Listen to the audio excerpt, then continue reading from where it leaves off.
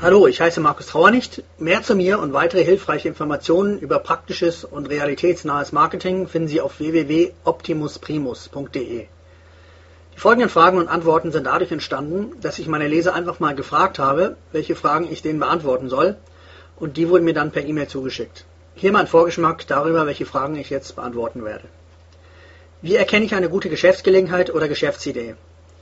Weiterhin, ein schon erfolgreiches Coaching-Unternehmen, welches Vorstände, Manager und Geschäftsführer als Kunden hat, jetzt schon rund 10 Jahre am Markt ist, will die eigene Marketingbotschaft verbessern und will wissen, wie man das anpackt. Dann eine weitere Frage, ein Newsletter, der von kostenlosen Informationen den Schritt hin zu kostenpflichtigen Informationen machen will und jetzt wissen will, wie man das am geschicktesten macht und auf welches Thema man sich konzentrieren soll, weil schon mehrere Themen angeboten werden. Weiterhin hat eine Kanzlei gefragt, wie man an mehr Mandanten kommt. Man ist da schon seit rund 20 Jahren am Markt, macht zurzeit viel im Bereich Social Media, was auch Spaß macht, aber die Ergebnisse sind nicht zufriedenstellend. Was jetzt? Und da werde ich auch ein paar Antworten geben können. Weiterhin, wie können Finanzprodukte über das Internet vermarktet werden? Dann geht es auch um ein neuartiges Produkt, wie man so etwas vermarktet, ob das überhaupt geht, ob ein Markt vorhanden ist. Wie kann man herausfinden, ob ein Produkt oder eine Chance am Markt hat, wie man das über das Internet herausfinden kann. Auch weiterhin die Frage, wie man eine Marketingbotschaft richtig herauskristallisiert, wie man da rangeht und welche Fallen schnell übersehen werden. Dann ist auch jemand da, der nebenberuflich ein hochwertiges Produkt herstellt und es im Hochpreissegment jetzt verkaufen will. Und die Fragen dazu sind, ob es sinnvoll ist, schon jetzt eine Marke anzumelden, also rein aus Marketing-Sicht, wie es mit verschiedenen Preisgruppen aussieht und was geschickte Lösungen sind. Fangen wir also gleich mal an. Die erste Frage ist hier im Bereich Coaching. Und zwar geht es um Begleitung von Top-Führungskräften, Vorständen und Mitgliedern der Geschäftsführung. Das Unternehmen ist seit 10 Jahren am Markt, will jetzt eine neue Corporate Identity bzw. eine Unternehmenspersönlichkeit entwickeln. Und man ist jetzt an dem Punkt angelangt, dass man nach den rund 10 Jahren am Markt einfach besser geworden ist und Inhalt und Verpackung passen nicht mehr so ganz optimal zusammen. Das äußerliche Design ist nur ein Teil, wie hier in der E-Mail steht. Jetzt geht es darum, die Marketingbotschaft noch zielgerichteter auszurichten, um eine Imagebroschüre für das Coaching von Top-Managern zu entwickeln und eine Broschüre für den Bereich Coaching. Die Frage, die gestellt wurde, ist, wie didaktisch die Inhalte und die Marketingbotschaft für eine Broschüre erarbeitet werden. Also im Prinzip fängt man an, indem man reflektiert und mal genau überlegt, woher die besten Kunden in der Vergangenheit gekommen sind. Die erste große Unterscheidung, die ich für sehr sinnvoll halte, ist, dass man sich da mal anschaut, ob es eher die Manager aus dem Bereich der Konzerne oder Großunternehmen sind, die man als Coaching-Kunden gewonnen hat, oder ob es selbstständige Unternehmer sind, die von null weg ein erfolgreiches Unternehmen aufgebaut haben. Beide Gruppen sehen sich aufs Erste extrem ähnlich, weil die Aufgaben nahezu identisch sind. Aber im Kern, auf der Ebene der emotionalen Bedürfnisse, sind diese doch sehr unterschiedlich. Und jetzt geht es ja darum, die Marketingbotschaft noch gezielter auszurichten. Und deswegen nenne ich einfach mal ein paar Dinge, welche die Zielgruppen charakterisieren. Also einmal der self-made erfolgreiche Unternehmer und dann den erfolgreichen angestellten Manager. Und danach schauen wir mal, welche Beweggründe vorhanden sind, die man mit in die Marketingbotschaft einflechten kann und wie man sich in diese Beweggründe und Emotionen einklinken kann. Was ganz wichtig ist, diese Unterscheidung ist recht stereotypisch. Das ist aber sehr notwendig, weil man in der Marketingbotschaft ja gewisse Stereotypen ansprechen will. Wenn man das nicht macht, hat man ganz schnell das folgende Problem. Das ist zum einen richtiger Markt, falsche Botschaft, oder andersrum, das richtige Problem wird angesprochen, aber die Lösung wird unpassend angeboten. Schauen wir uns also mal die Stereotypen angestellter Manager oder den erfolgreichen Unternehmer an. Der typische Selfmade-Unternehmer hat in der Regel wenig Zeit und Geduld für das Unwesentliche. Oft braucht es schon fast so etwas wie eine Vertrauensperson im Unternehmen, welche die ganzen Wogen glättet, die er oft ungeschickterweise in seinem Geschäft auffühlt. Und dadurch entstehen natürlich viele Probleme, die gelöst werden müssen, wie zum Beispiel der Verlust von guten Mitarbeitern, falsch verstanden zu werden und weitere Probleme halt. Die geheime Angst liegt irgendwo in dem Bereich Verlust vor Sicherheit, Geld, Macht und Status, auch wenn das oft so nicht erscheint. Was wichtig ist, ist Respekt, Anerkennung, Wertschätzung und Inkompetenz und Faulheit werden total verachtet. Im Bereich Geld ist man sehr stolz darauf, gut mit Geld umgehen zu können, gut zu verhandeln, sparsam zu erscheinen und ist sogar recht heiß auf Schnäppchen. Oft wird ein erstaunlich unscheinbares Auto gefahren. Das eigene Haus ist nicht in der teuersten Gegend. Schuhe werden neu besohlt. Die Armbanduhr ist nicht eine extrem teure Marke. Außer wenn er jetzt zum Beispiel Uhren sammelt. Der Anzug ist normal auch nicht von den Top-Marken. Man will auf keinen Fall unecht wirken. Und der Inhalt ist wichtiger und die Substanz sind wichtiger als ein Image. Wenn man jetzt den typischen angestellten Manager anschaut, dann ist es das komplette Gegenteil. Das Image ist sehr wichtig. Man muss sich auch ständig in dem Unternehmen, wo man arbeitet, verkaufen. Dazu gehören teure Kleider, eine schicke Uhr, das Auto, Haus. Man will ja repräsentieren. Kleider machen nun mal Leute. Und dadurch ist die Verpackung extrem wichtig im eigenen Arbeitsumfeld. Oft wird sich auch verschuldet, um den Konsum zu finanzieren.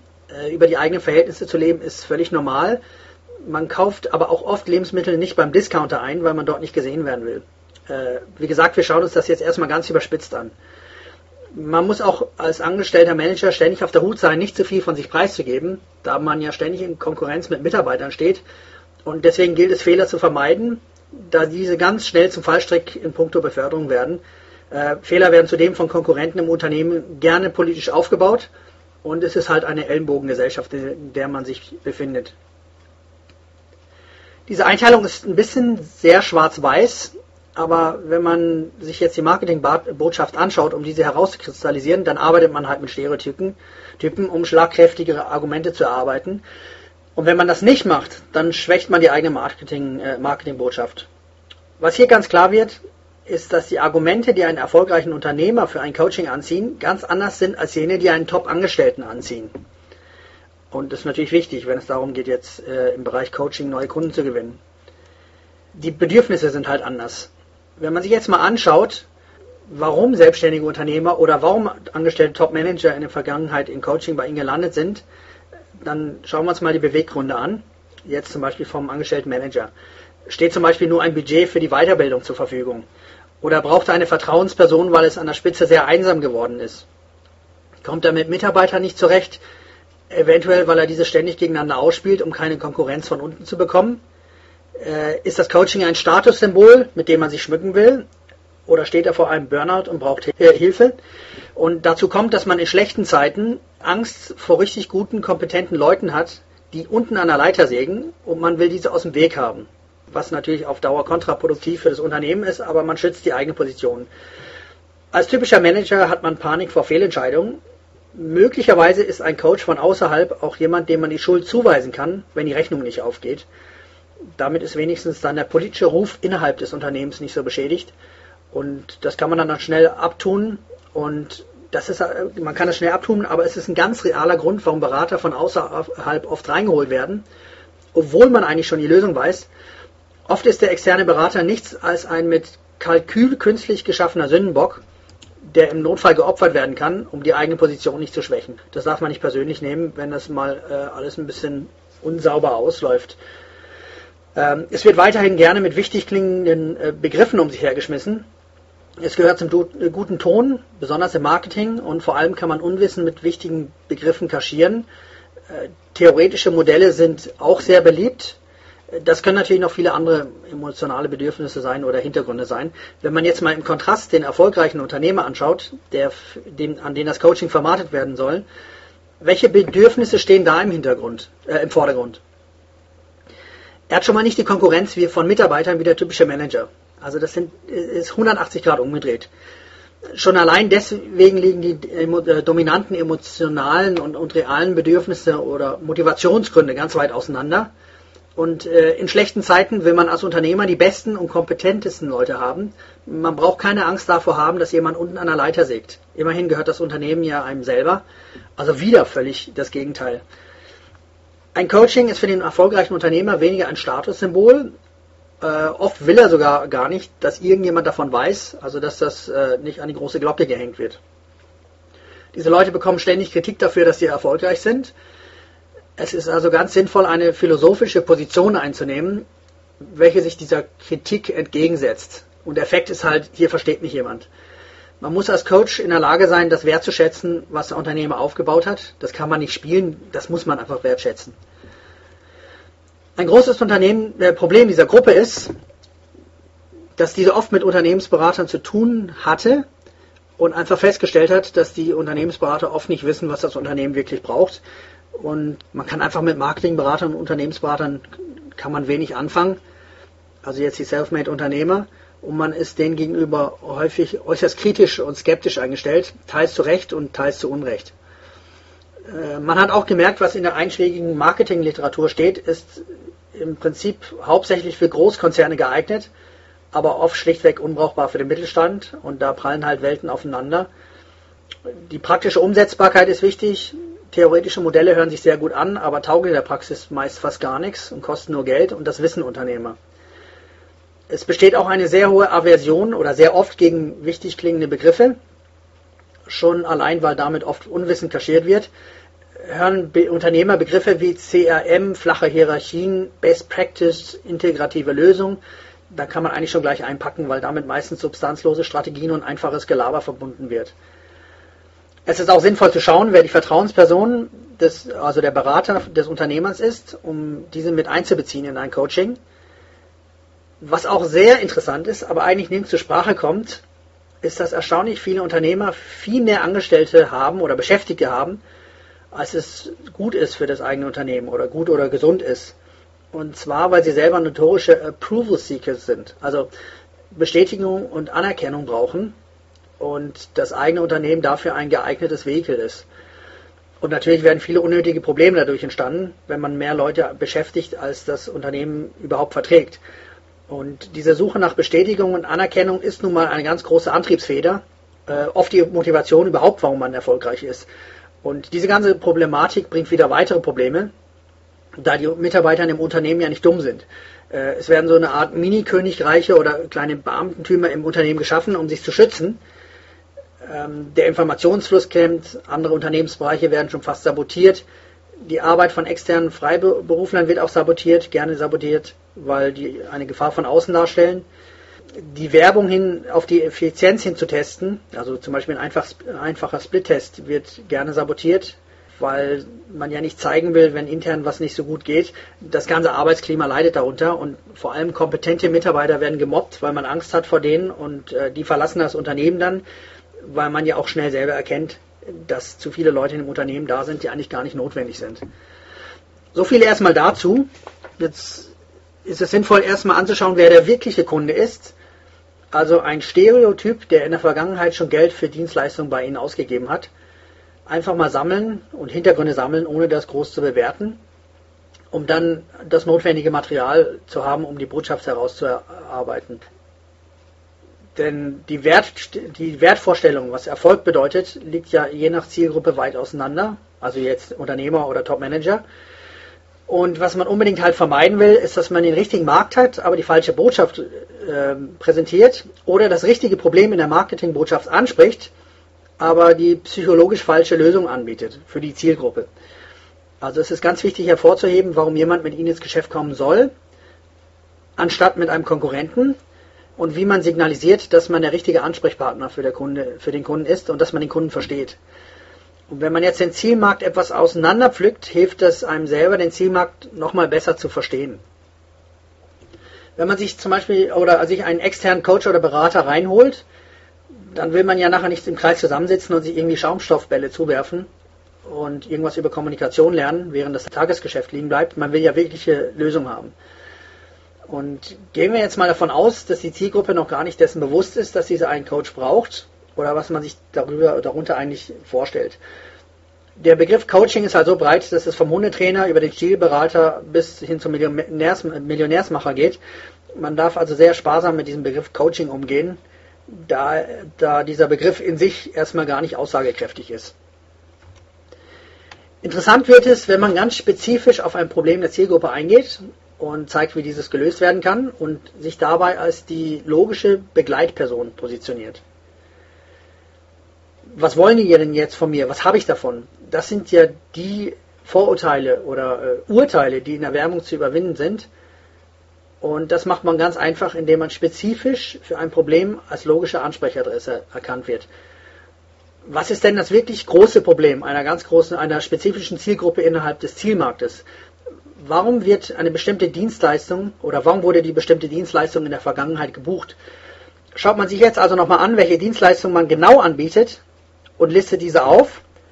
Und dann macht man sich Gedanken darüber, welche Bedürfnisse hinter diesen Dienstleistungen stehen und welche Vorteile und impliziten Vorteile erreicht werden können. Welcher Nutzen entsteht für ein reales Problem? Was macht einen Nutzen und einen Vorteil für die Zielgruppe aus? Wie gesagt, der Nutzen ist anders als bei Top-Managern, anders als bei erfolgreichen Unternehmern. Für einen Berater oder Coach bedeutet das auf jeden Fall, sehr kompetent zu sein, um sich auch so als besonders vertrauenswürdigen Berater zu positionieren. Da spielt halt die menschliche Komponente auch eine große Rolle.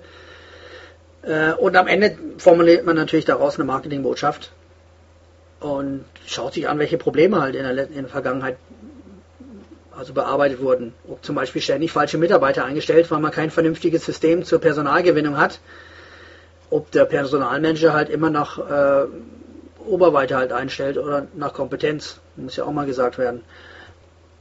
Hat man ständig Probleme mit externen Freiberuflern oder Unternehmern, weil man keine systematische Vorgehensweise nutzt und so ständig die gleichen Probleme hat. Weil man zum Beispiel jedes Mal den billigsten Anbieter sucht und dann immer wieder mit den gleichen Problemen konfrontiert wird, wenn man den billigsten Anbieter bucht.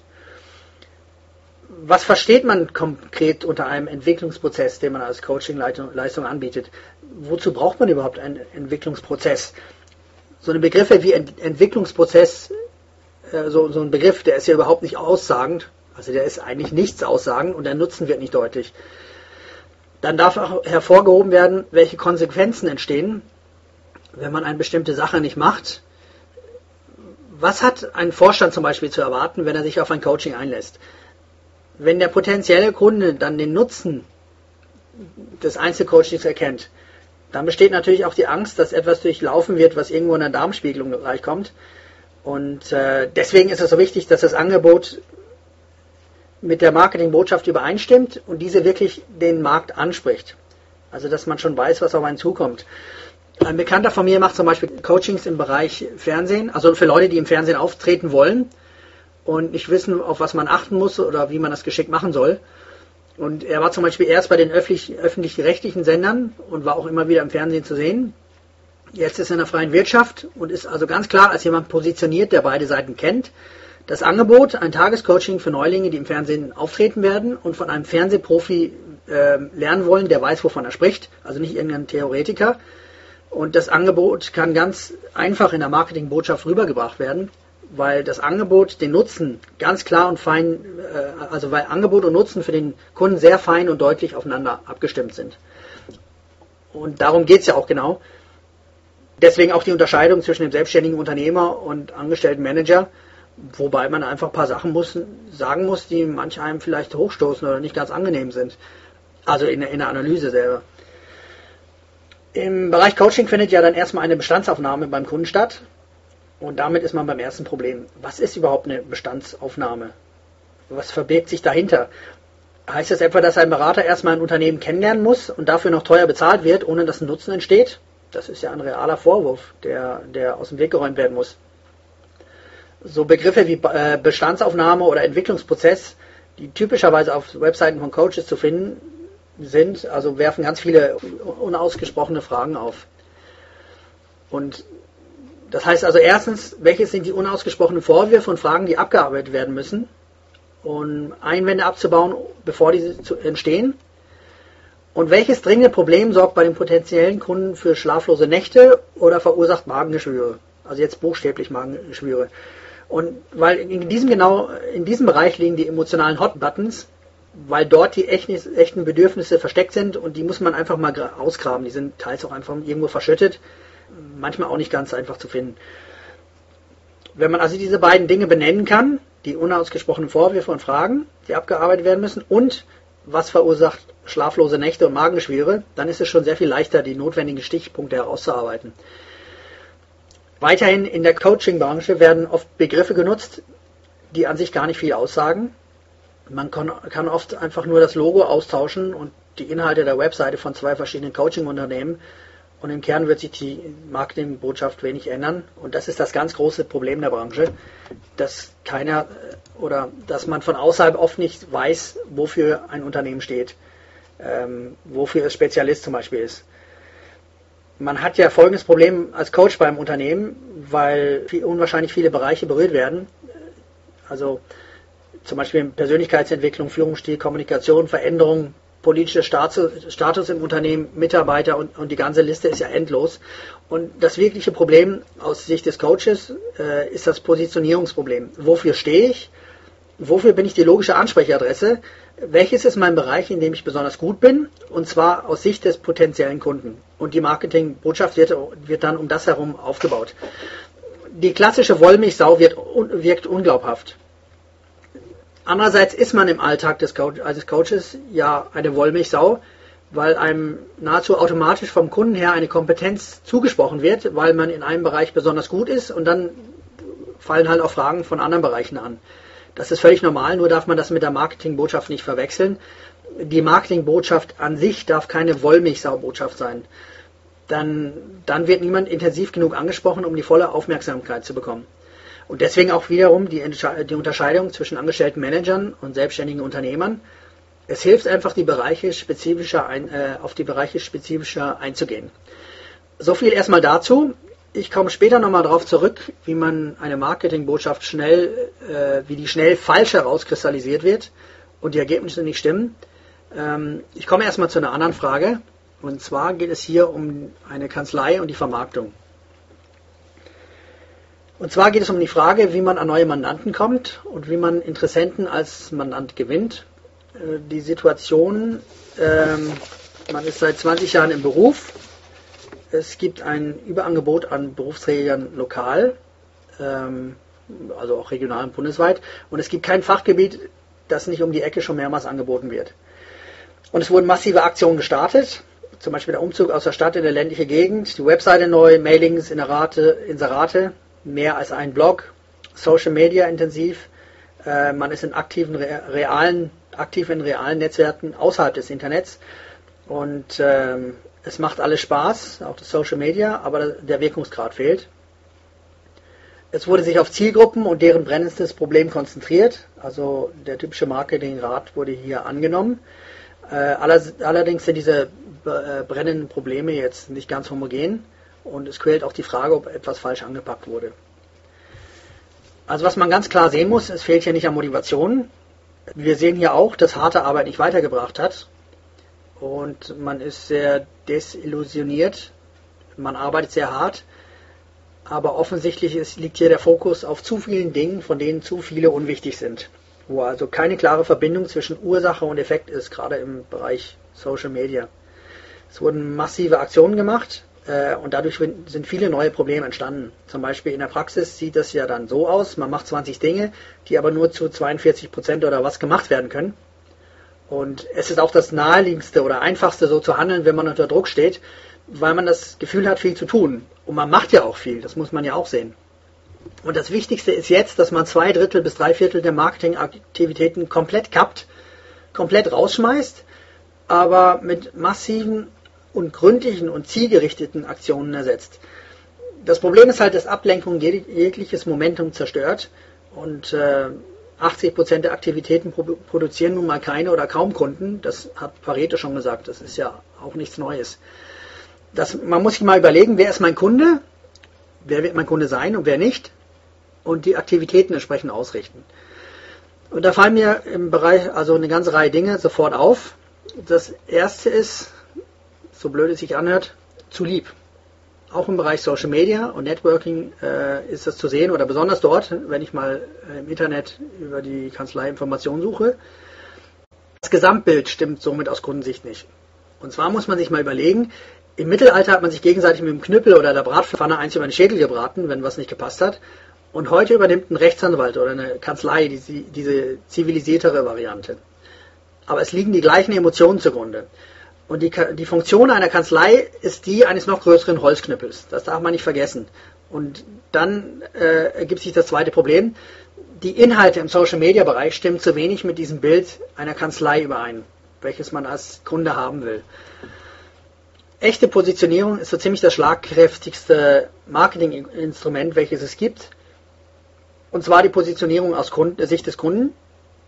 Und jede Info, die im Internet zu finden ist, macht einen Teil dieser echten Positionierung aus. Ob das jetzt irgendwelche Blog-Kommentare sind oder was, die jemand findet, wenn er die Kanzlei googelt oder so. Also jede Info oder irrelevante Tweets, die gefunden werden, schwächen die eigene Position. Drittens ist eine wirkliche Spezialisierung nicht auf der Webseite zu sehen. Eine Spezialisierung als Kanzlei bedeutet, dass man sich auf zum Beispiel Abwicklungen von Konkursen spezialisiert und dafür nichts im Bereich Baurecht macht. Spezialisierung bedeutet, dass man viele andere Rechtsbereiche ausschließt. Weil der Vorteil einer Spezialisierung liegt darin, dass man Kompetenz signalisiert und daher eine empfundene Expertise entsteht. Und aus Sicht eines potenziellen Mandanten heißt dies, hier macht jemand eine Sache, aber dafür richtig. Das ist, was empfunden wird. Jetzt besteht aber auf der Gegenseite offensichtlich das Bedürfnis, nett zu sein, als Kanzlei oder wer dahinter steht, aber auch als Kanzlei Geld zu verdienen. Und dadurch entsteht wiederum ein Problem, man lockt falsche Kunden an. Da ist jemand nett, könntest du mir mal kostenlos helfen und so. Das ist das Bild, was nach außen getragen wird. Wenn ich jetzt zum Beispiel Rechtsanwalt wäre, dann würde ich schauen, dass ich zum Beispiel ehrenamtlich für eine gemeinnützige Organisation tätig wäre, um dem eigenen Bedürfnis anderen zu helfen, gerecht zu werden, aber gleichzeitig eine Hochpreisstrategie in einer sehr spezialisierten Thematik zu fahren. Und so bringt man beide Dinge unter. Einmal die soziale Betätigung und den Beruf, aber man trennt das sinnvoll, aber man schafft auch beides auf eine sinnvolle Art und Weise. Dann darf man sich auch mal fragen, woher die schlechten Kunden gekommen sind in der Vergangenheit, um diese Marketingaktivitäten komplett zu kappen. Und da stellt sich natürlich die Frage, ob das aus dem Bereich Social Media kommt oder Social Networking. Das ist meine große Vermutung. Man muss einfach diesen Bereich mal unter die Lupe nehmen und sich ernsthaft fragen, ob die Inhalte das Bild einer kompetenten Kanzlei spiegeln. Und ich bin der Meinung, von dem, was ich einfach mal gesehen habe, dass dieses Gesamtbild nicht zu einer Kanzlei passt. Man ist zu lieb, zu nett und viele Infos sind einfach nicht relevant genug. Das erste, oder was man einfach mal schauen kann, was sagt Google über mich? Gefällt mir das, was Google rausspuckt, wenn ich meinen Namen oder meine Kanzlei google? Wenn nicht, dann sorgen Sie dafür, dass die richtigen Dinge gefunden werden. Denn ein potenzieller Kunde schaut sich ja auch mal an, was er über eine Kanzlei via Google findet und was da alles so ausgespuckt wird. Danach die Frage, wie man zur logischen Ansprechadresse wird. Auf der Website ist zu sehen, dass ein breites Spektrum an Dienstleistungen angeboten wird. Doch wer ein ernsthaftes Problem hat, der geht zum Spezialisten. Oder zu jemandem, der als kompetent genug in einem Bereich gesehen wird. Man kann sich auch mal die Konkurrenz anschauen. Man kann zum Beispiel mal schauen, wo das Geld im Markt ist, wenn man mal schaut, was die erfolgreiche Konkurrenz macht, wo die tätig ist. Nur weil jemand in einem Markt tätig ist, heißt dies noch lange nicht, dass man nicht dort auch seinen Platz findet. Das ist ganz wichtig. Sogar das Gegenteil steht im Mittelpunkt. Es ist ein Zeichen dafür, dass in einem Markt schon Geld ausgegeben wird. Und das ist ein Sicherheitsindikator. Jetzt muss man nur noch besser vermarkten, um sich so ein eigenes Kapazitätsproblem zu schaffen. Welches ist Ihr großer Vorteil? Welches ist der Bereich, in dem man Herzblut stecken will und kann? Härter zu arbeiten ist ja keine Lösung, wie wir gesehen hatten. Die Lösung liegt darin, mehr Wert als die Konkurrenz zu bieten, als die Konkurrenz es kann. Es geht um die eine kleine Nasenlänge. Ein Rennpferd muss auch nur eine Nasenlänge voraus sein, um zu gewinnen. Das heißt zum Beispiel mehr pro Durchschnittskunde zu verdienen als die Konkurrenz. Und die Konkurrenz ist mal ein Indikator dafür, wo das Geld ist. Was muss ein potenzieller Kunde in mir sehen, sodass ich zur logischen Ansprechadresse werde? Oder was schreckt diesen Kunden ab? Und das hängt ganz eng mit der Marketingbotschaft zusammen, die sich aus dem Gesamtbild heraus ergibt. Typischerweise findet man im Internet etwas wie 7 Gründe oder 12 Gründe, warum ein Experte oder eine Kanzlei notwendig ist. Und diese Aussage an sich schreit ja schon nach Werbung. Wird als Werbung für den Anwalt gesehen und da entsteht noch gar kein richtiger Nutzen daraus. Man kann das auch umdrehen, indem man zum Beispiel mit PDF-Downloads zeigt, dass die Kanzlei der richtige Ansprechpartner ist. Das könnte man jetzt zum Beispiel so formulieren: Achtung, 7 Fakten, die Sie wissen müssen, bevor Sie XY anzeigen, bevor Sie mit XY ins Gericht gehen. Ja, oder man könnte das noch verstärken, indem man sagt, verklagen Sie niemals XY, bevor Sie die 7 Stolperfallen über A, B, C kennen. Oder warum XY immer vor Gericht verliert, obwohl er gründlich vorbereitet war. moralisch im Recht ist und schlichtweg betrogen wurde, vermeiden Sie diese 3 typischen Fehler.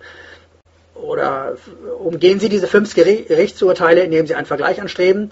Achtung, das müssen Sie wissen, bevor Sie einen Vergleich im Bereich XY anstreben. 6 Fallstricke, die Unternehmer im Bereich XY immer wieder in den Gerichtssaal katapultieren. Was Sie vor einer außergerichtlichen Einigung im Bereich XY wissen müssen, das hört sich jetzt vielleicht ein bisschen sehr geschwollen an, aber denken Sie dran, in schriftlicher Form kann und muss man vieles bildhafter ausdrücken und stärker ausdrücken, als wenn man das jemand sagt. Das wird gesprochen ja viel zu dramatisch. Also 6 Fallstricke, die den Unternehmer im Bereich XY immer wieder in den Gerichtssaal katapultieren. Aber in schriftlicher Form wirkt das viel sachlicher, aber auch spezifisch. Das darf man nicht vergessen. Das Ziel ist ja, dass die Zielperson sagt, stimmt, das ist genau meine Position, das ist mein Problem, diese Kanzlei versteht mich. Geht man mal weiter auf den Blog, da müssen als allererstes die Zahlen weg, wie viele Leute das lesen, weil es auch zeigt, dass es gerade recht wenige Leser sind. Also wenig ist ja auch relativ. Man muss das aber richtig machen oder gar nicht, wenn man so Zahlen anzeigt. Es gibt das Prinzip des sozialen Beweises.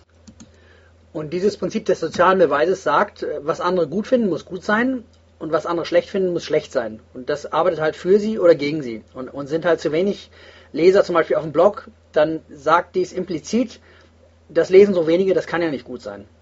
Ein Blog muss lesenswert sein, auch wenn man nicht auf einen externen Artikel klicken muss. Die Gefahr ist sonst, dass es zu pfuschig aussieht und dass ein ungerechtfertigt falsches Licht auf die Kanzlei oder die Arbeitsqualität wirft. Also man kann nicht nur einen Kommentar machen und dann den Artikel hinten dran, in kurzen, das muss lesenswert in sich selber sein. Weiterhin, auf die Webseite gehört überhaupt nichts, was nicht direkt mit der Arbeit der Kanzlei zu tun hat.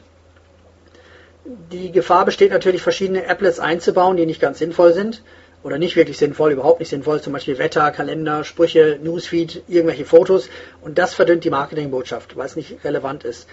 Und jedes einzelne Element auf einer Webseite muss sich seine Seite verdienen oder seinen Platz verdienen. Und es hat überhaupt nichts auf der Seite verloren, was nicht dem einen Ziel zuarbeitet, einen neuen Mandanten zu gewinnen. Dann gibt es auch weitere Fragen, die sich die Kanzlei stellen darf. Also in puncto Vermarktung. Ist es möglich, Vorträge zu spezifischen Themen zu halten, zu der jetzt zum Beispiel die Zielgruppe eingeladen wird? Deswegen auch Spezialisierung. Man kann niemanden einladen, wenn es nicht spezialisiert ist. Dann müssen Sie natürlich herausfinden, ob das Ihr Ding ist, ob der Markt darauf anspricht. Das lohnt sich sicherlich, das mal zu testen. Schon allein herauszufinden, ob es klappt oder nicht. Wenn schon die Internetaffinität besteht, darf man sich das auch mal durch den Kopf gehen lassen, ob es sich lohnt, einen bezahlten monatlichen Newsletter rauszubringen. Wenn das Spezialgebiet es natürlich gibt. Vielleicht bietet sich es da an, einfach in dem Spezialgebiet einen kostenpflichtigen Newsletter anzubieten, der via Post verschickt wird. Das ist unheimlich viel Arbeit, aber es lohnt sich da auch mal Gedanken drüber zu machen, aufgrund der Internetaffinität, und zu schauen und dann zu schauen, wo es dann schon so einen Markt gibt oder was es schon an dem Markt gibt, um einfach mal eine Richtung zu kriegen, was gehen würde. Man ist ja dann auch viel schneller die logische Ansprechadresse, wenn jemand mal rechtlichen Beistand braucht und schon den Newsletter bekommt. Natürlich geht es jetzt nicht, dass man einen Newsletter rausbringt, um mit dem Thema, wie bekomme ich meinen Führerschein, nachdem ich jeden Monat besoffen am Steuer bin. Das wird ja so ziemlich unmöglich sein, weil was will man denn da jeden Monat verschicken? Im Bereich Arbeitsrecht sieht das zum Beispiel wieder ganz anders aus. Und da kommen wir wieder auf die Spezialisierung. Wenn ich für ein Thema stehe, dann ist es auch viel leichter, zum Beispiel da Leser zu gewinnen. Und das Wichtigste ist, dass Sie sich fragen, wo Ihre Stärken liegen, wo ist Ihr Herzblut, welche Ressourcen, welche Kapazitäten stehen Ihnen zur Verfügung, auch emotional zur Verfügung, und welche logischen Gelegenheiten liegen eigentlich direkt vor Ihren Füßen, die bis jetzt übersehen wurden. Wenn Sie sich als Kanzlei doch nicht nur auf ein Spezialgebiet konzentrieren wollen, dann ist es möglich, in den verschiedenen Bereichen oder Gebieten eine Info und einen Download anzubieten, der Sie besonders kompetent aussehen lässt. Aber es muss wirklich hochwertig sein. Weil Spezialisierung bedeutet Fokus auf das Wesentliche. Und dann halt auch ganz besonders in der Marketingbotschaft. Die andere Frage ist, woher kommen die Mandanten derzeit her? Sind die wirklich aus dem ländlichen Gebiet oder nicht? Nur weil eine Kanzlei da ist, muss es ja noch lange nicht so sein. Das muss auch gesagt werden. Wie finde ich als potenzieller Mandant eine Kanzlei im Internet? Und das ist ja eigentlich so, indem ich eine Empfehlung bekomme oder indem ich im Internet ganz spezifisch nach Infos suche. Und die Kanzlei, die besonders gute, hilfreiche und relevante Infos zu einem Thema herausgibt, die ist ja schon meilenweit vor der Konkurrenz. Das ist ja völlig logisch. Und dann natürlich auch, dass die Infos auf der Webseite konzentriert sich auf ein Wesentliches konzentrieren, aber auch darauf reduziert werden. Überdenken Sie auf jeden Fall den Social-Media-Ansatz. Wer der hoch erfolgreichen Konkurrenz hat Zeit für Social Media oder Social Media Networking oder Marketing? Ganz wichtig, wenn die keine Zeit dafür haben, ist das ja auch oft ein Indikator dafür, dass da nichts abgeht. Noch wichtiger oder ganz wichtig, filtern Sie genau heraus, welche Infos Sie aus dem Marketing woher bekommen. Ganz besonders im Bereich Internetmarketing geht es sehr viel um Marketing für Informationsprodukte, also für die man was bezahlt. Und es wird fast nie eine Unterscheidung getroffen zwischen Marketing für physische Produkte, Informationsprodukte oder Marketing für Dienstleistungen. Und die Methoden lassen sich nicht einfach so auf andere Bereiche übertragen. Möglich, dass Sie da einfach einen Fehler auch gemacht haben. Es ist einfach sehr gefährlich. Informationsmarketing für Infoprodukte ist ganz anders als ein kostenloses Informationsmarketing für physische Produkte oder Dienstleistungen. Jeder Blogger sagt zum Beispiel, dass jedes Unternehmen Social Media Marketing machen muss. Aber ein Blogger lebt nun mal von dem Traffic und der Werbung auf der eigenen Seite, dass zum Beispiel Leute auf die Werbung klicken. Und der glaubt natürlich, dass Social Media Marketing die Lösung überhaupt ist. Und der sieht das halt nur durch seine eigene Bloggerbrille und hat mit seiner Tätigkeit auch zu 100% recht. Aber ein Dienstleister lebt in den Gegend davon, dass eine Dienstleistung gebucht wird. Und der Zielmarkt hält sich oft gar nicht im Bereich Social Media auf. Auch eine Überlegung wert. Ein Industrieunternehmen lebt zum Beispiel davon, dass echte Produkte gefertigt werden und dann verkauft werden. Und da ist Social Media Marketing, Social Networking so ziemlich die ineffizienteste Sache, die man machen kann. Das muss ja auch mal gesagt werden. Wie will denn zum Beispiel eine Kaltkreissäge via Social Media Marketing an den Kunden gebracht werden? Welcher Handwerker sucht denn schon nach einem Hersteller für Kaltkreissägen im Bereich Social Media Marketing? Das macht doch keiner. Also sollte man sich nicht die Kraft nicht in einem Bereich verschwenden, wenn er nicht zu einem Geschäft passt. Es gibt immer Ausnahmen, das muss man auch sehen. Aber man muss sich einfach mal gucken, wo arbeitet man am effizientesten. Auch jeder Infomarketer aus den USA oder jeder Guru erklärt, wie wichtig Social Media Marketing ist. Oder viele davon. Man muss aber auch sehen, dass viele dieser Gurus noch nie mit Unternehmen zu tun gehabt haben, die echte physische Produkte verkaufen. Und da ist es nun mal so, dass ein stinknormaler Newsletter, einfache Videos, brauchbare Whitepaper oder PDF-Downloads und einfach ein lesenswerter Blog viel wichtiger und sinnvoller ist. Man kann ganz viel im Bereich Social Media kaputt machen, wenn es nicht ausschließlich die eigene Marketingbotschaft stärkt. Das muss man auch sehen und das wird eigentlich nirgends erwähnt. Das ist wirklich ein ganz großes Problem, dass man viel kaputt macht. Mein Tipp ist mal ein ganz besonderer Tipp, nehmen Sie jetzt mal einen Spaziergang, machen Sie Computer aus, halten Sie erst mal die Finger weg vom Computer, denken Sie mal genau nach, nehmen Sie sich einen Block Papier, machen Sie sich nicht gleich an die Umsetzung. Die Gefahr ist, sich zu schnell zu verzetteln und wieder zu viele Dinge zu tun. Es scheitern halt so wahnsinnig viele im Internet oder im Geschäftsaufbau oder Weiterausbau, weil man schlichtweg unfähig ist, mit den Dingen aufzuhören, die nicht funktionieren. Und manchmal muss man einfach einen Schlussstrich unter manche Sachen ziehen. Ich komme mal zur nächsten Frage. Hier ist die Frage danach, wie man eine neue Finanzdienstleistung im Internet effektiv vermarktet. Die Frage ist jetzt nicht sehr spezifisch gestellt worden, also ich habe keine Ahnung, was das für ein Produkt sein soll. Ich gehe jetzt einfach mal davon aus, dass es sich um einen Börsenbrief oder ein Private Equity Investment handelt. Vertrauen und Vertrauenswürdigkeit, das sind die ganz wichtigen Elemente in der Branche. Das missbrauchte Vertrauen ist die Realität. Fakt ist nun mal einfach so, wir hätten ohne Finanzprofis keine Krise. Also jetzt mal abgesehen von dem, was die Regierung in puncto Staatsverschuldung jetzt an künstlichen Problemen zusätzlich schaffen. Aber ohne Finanzprofis hätten wir keine Krise.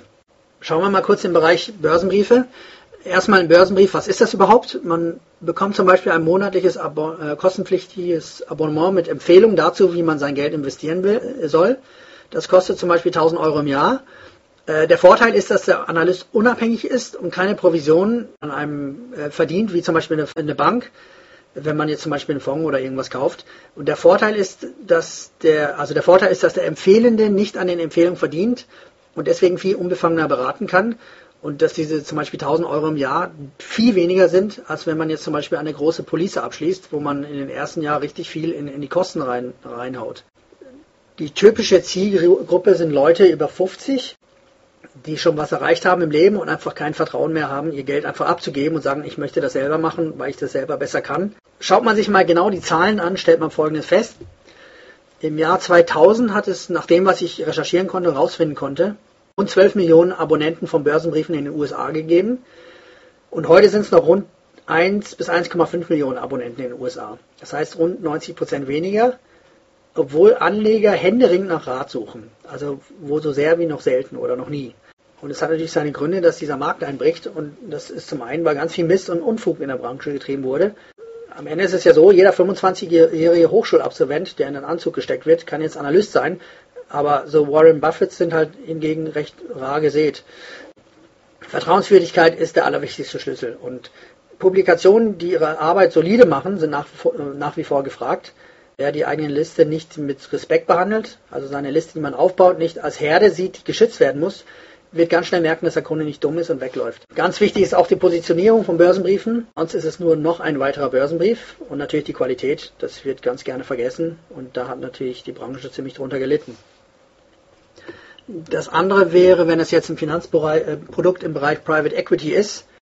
Das wäre zum Beispiel typischerweise, dass ein Stück Wald in Neuseeland verkauft wird. Also das Land gehört einem selber und darauf wird dann das Holz nachher verkauft. Ich bin der Meinung, dass die Chancen im Bereich Private Equity ganz gewaltig sind. Gerade weil an den Finanzmärkten so gezielt, oft bösartig mit dem Vertrauen der Anleger umgegangen wurde und auch noch weiterhin wird. Und dass Private Equity Investments eine echte Alternative sein können. Die Realität ist heute mal einfach, dass im Finanzbereich schlichtweg die kaufmännische Sorgfalt gerade auf dem Scheiterhaufen verbrannt wurde. Die ganzen kreditabhängigen Derivate wie Credit Default Swaps haben den Fall von Lehman Brothers ausgelöst. Aber die ganze Problematik mit zinsabhängigen Derivaten ist ja noch um ein Vielfaches größer und die Blase ist ja noch überhaupt nicht geplatzt. Die Summen, die jetzt mit zinsabhängigen Derivaten geschaffen wurde, ist ja so groß, sobald die realen Marktzinsen nach oben gehen und die Hebelwirkung dieser zinsabhängigen Derivate massiv zum Tragen kommen, dann stehen ja wieder die ganz großen Probleme erneut an. Und das ist ja keine Schwarzmalerei, das sind einfach mal Sachen, die kann jeder nachlesen, der ein bisschen recherchiert oder sich die Zahlen auch zusammen recherchiert. Die Regulierenden in dem Bereich sind ja gar nicht auf die wirklichen Probleme eingegangen. Ach, da kommt die ganze ungedeckte Geldschaffung in den USA, Japan und England dazu, die einfach im Zimbabwe-Stil einfach mal Geld drucken und dann von sich selber leihen. Dann weiterhin, dass die ganzen EU-Länder nicht am gleichen Strang ziehen. Es ist ja vollkommen klar, dass der Euro auf Dauer nur funktionieren kann, wenn alle mit gebührenden Sorgfalt damit umgehen. Und das ist jetzt ja nicht der Fall. Und das bedeutet wiederum, dass Staatsanleihen zu spekulativen Investments werden.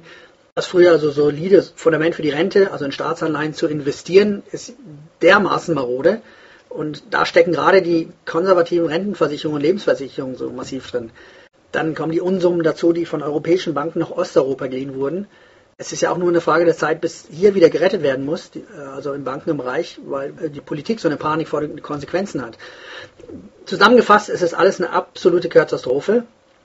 Und es bringt ja jetzt nicht so zu tun, als seien die Probleme gelöst. Es ist halt oft so oder heute noch so, dass jemand, der sowas sagt, schon gleich als Verschwörungstheoretiker abgetan wird. Und man weigert sich einfach akkurat zu denken und zu sehen, wie die Sachen sind. Und diese Private Equity Investments stellen für einen informierten Investor eine echte Alternative dar. Allerdings gibt es unheimlich viele schwarze Schafe in dem Bereich und Integrität ist in dieser Branche gefragt wie noch nie. Die Investments müssen solide sein und auch einfach echte Geschäfte müssen da hinten dran stehen. Es ist ja kein Geheimnis, dass diese Investments oft so aufgelegt werden, dass hauptsächlich der Herausgeber verdient, mit dem ganz Großen vielleicht für den Kunden und damit schadet sich ja ein Anbieter auf Dauer natürlich ganz schön nachhaltig. Dauer kann das ja auch nichts werden und ist der Ruf mal ruiniert, dann ist das auch im Internet noch in 30 Jahren zu finden. Der Trick liegt darin, für seine Kunden auch wirklich Renditen zu erwirtschaften, die Milchkuh nicht zu schlachten, indem der Anleger bei den erwirtschafteten Renditen zu knapp gehalten wird. Also wo wirklich Investments geschaffen werden, wo echte Werte geschaffen werden und wo man nicht von irgendwelchen Aktienkursen abhängig ist. In puncto Vermarktung sind die Vermarktungsunterlagen jetzt aus verkäuferischer Sicht im Private Equity Bereich oft, die lassen ganz viel zu wünschen übrig. Da staubt man manchmal, dass überhaupt gekauft wird. Das ganze Marketingkonzept ist oft sehr mager. Es wird zum Beispiel kaum mit Newslettern gearbeitet. Nehmen wir mal den Bereich Holz. Zielgruppe wären zum Beispiel private Unternehmer, die in Wälder investieren wollen, aber auch gleich das Land besitzen wollen. Also eine echte Investition, keine Fondsanteile, sondern echter Landbesitz. Und ist man mit dem Marktpreis nicht zufrieden, dann bleiben die Bäume halt noch stehen. Jetzt in diesem Bereich einen brauchbaren Newsletter zu finden, der nicht gleich wie ein Bauchladen für viele andere Investments ist unheimlich schwer. Zum Beispiel mit Insider-Infos im Holzbereich, dass zum Beispiel irgendwelche Borkenkäfer in Kanada riesige Schäden anrichten, dass Unmengen an Wäldern in 2 bis 3 Jahren abgeholzt werden müssen, weil das Holz sonst verrottet, dass China sich damit massive Vorräte aufbaut und dass der Holzpreis deswegen erstmal unten bleibt. Also eine ganz ehrliche Information, nicht so wie das im Bereich Gold gerne gemacht wird, wo Gold als das einzig wirkliche Geld angepriesen wird und die Welt morgen untergeht, sondern ganz solide und das ist ja, worauf es ankommt, die Positionierung. Wie will ich denn ohne tolle Positionierung an tolle Kunden kommen? Da denke ich an eine Geschichte von einem alten Freund, also von dem ich auch schon viel lernen konnte. Der ist nebenbei im Bereich Private Equity tätig und er hatte das sich nebenbei für sich entwickelt, weil er also vor der Krise auf der Suche nach einem soliden Investment war und hat dann auch was gefunden. Und dann kam ihm die Idee, dass er sagte, hey, eigentlich könnte ich das anderen auch noch anbieten. Und irgendwann hat er mich dann mal gefragt, ob ich weiß, wer der Milliardär XY ist, weil der auf ihn gestoßen war. Und jetzt kommt der Knüller. Die hatten einen Deal ausgemacht, alles unter Dach und Fach. Dieser Milliardär musste nur noch unterschreiben. Und der Freund sagt zu dem Milliardär, wir haben alles vorbereitet, die Verträge für das Investment sind vor Ort unterschrieben, wir sind zu 100% im Recht. Aber die Stammesfürsten haben ihre Meinung geändert und wollen jetzt doch nicht so viel von dem Stammesgebiet verkaufen, obwohl die unterschrieben hatten. Wir können das jetzt durchziehen, weil die unterschrieben haben und wir können auf unser Recht bestehen, aber wir verbauen uns alle Chancen in der Zukunft für weitere Dinge. Ich rate Ihnen nicht zu unterschreiben. Das war ein Schwupps, also Provision im Millionenbereich weg, gerade verschenkt. Man hätte es ja auch durchziehen können. Und das wurde dann auch nicht durchgeführt, das Investment. Und schaut man sich das jetzt mal aus der Sicht der Positionierung an, wer ist denn jetzt für zukünftige Investments noch vertrauenswürdiger und noch mehr zur logischen Ansprechperson geworden? Eine bessere Positionierung ist ja gar nicht möglich. Und wenn man das jetzt mal mit irgendeinem 0815 geschlossenen Immobilienfonds mit Nachschusspflicht vergleicht, der als ultimatives Investment verkauft wird, da kommen ja eigentlich nur noch 80- oder 90-jährige senile Großmütter als Kunden in Frage. Und deswegen ist gerade die Positionierung so wichtig, dass man wirklich jemand ist, der auch wirklich vertrauenswürdig ist, weil man vertrauenswürdig ist und nicht nur so tut. Die ganz große Gegenfrage lautet, wie will man denn zur logischen Ansprechadresse werden, wenn man nicht die Informationen herausgibt, die einen zur logischen Ansprechadresse machen?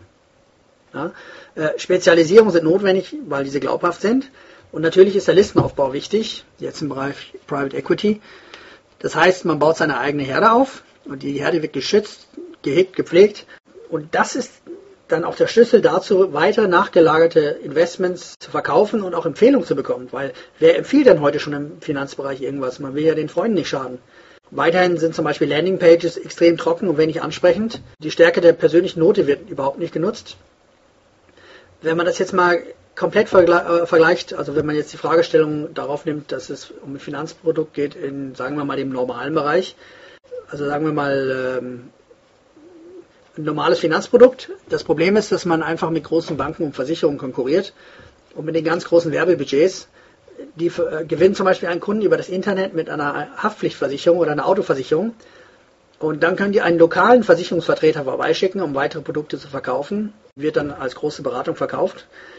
Wenn man nicht einen ähnlichen Verkaufstrichter hat und dazu ein landesweites Vertriebsnetz, dann ist es nahezu unmöglich profitabel, mit Massenprodukten wie Rentenanlagen über das Internet zu arbeiten, weil beratungsintensive Finanzprodukte werden halt sehr wenig über das Internet gekauft und es ist zudem auch ein sehr ausgeprägter Verdrängungsmarkt. Kommen wir weiter zur nächsten Frage.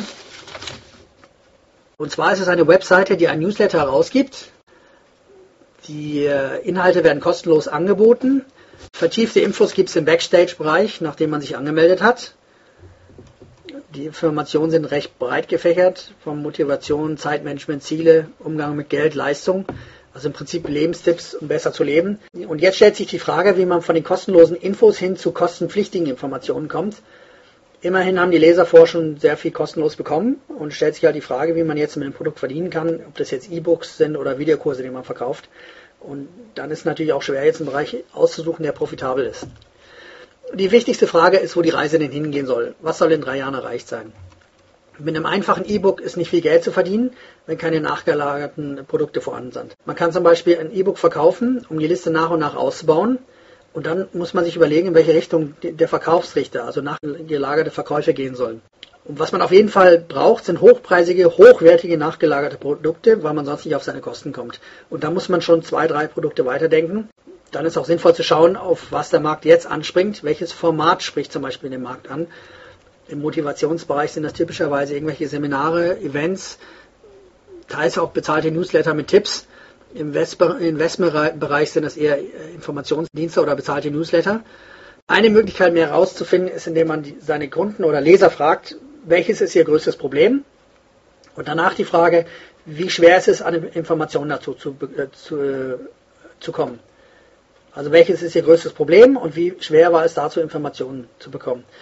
Und dann lässt man den zum Beispiel ankreuzen, sehr leicht, leicht, mittelschwer oder sehr schwer. Was sehr leicht ist, wird tendenziell kostenlos sein, weil er die Infos auch so schnell finden kann. Wenn die als sehr schwierig bewertet wurden, um also Informationen für ein Problem zu kriegen, dann wird es interessant. Aber man hat noch immer keine Garantie, dass auch was wird. Dann schaut man sich auch mal an, in welchen Themenbereichen schon Newsletter am Markt sind, für die auch bezahlt wird. Das ist ein eindeutiger Indikator dafür, dass es auch einen zahlenden Markt gibt, dass der vorhanden ist. Man kann da auch ruhig mal in die USA schauen, denn die menschlichen Bedürfnisse sind ja überall grundlegend recht gleich. Gibt es keinen Newsletter in einem Bereich, wo man monatlich etwas zahlt, um was zu bekommen, dann heißt dies höchstwahrscheinlich, dass kein zahlender Markt vorhanden ist oder dass andere hier schon gescheitert sind.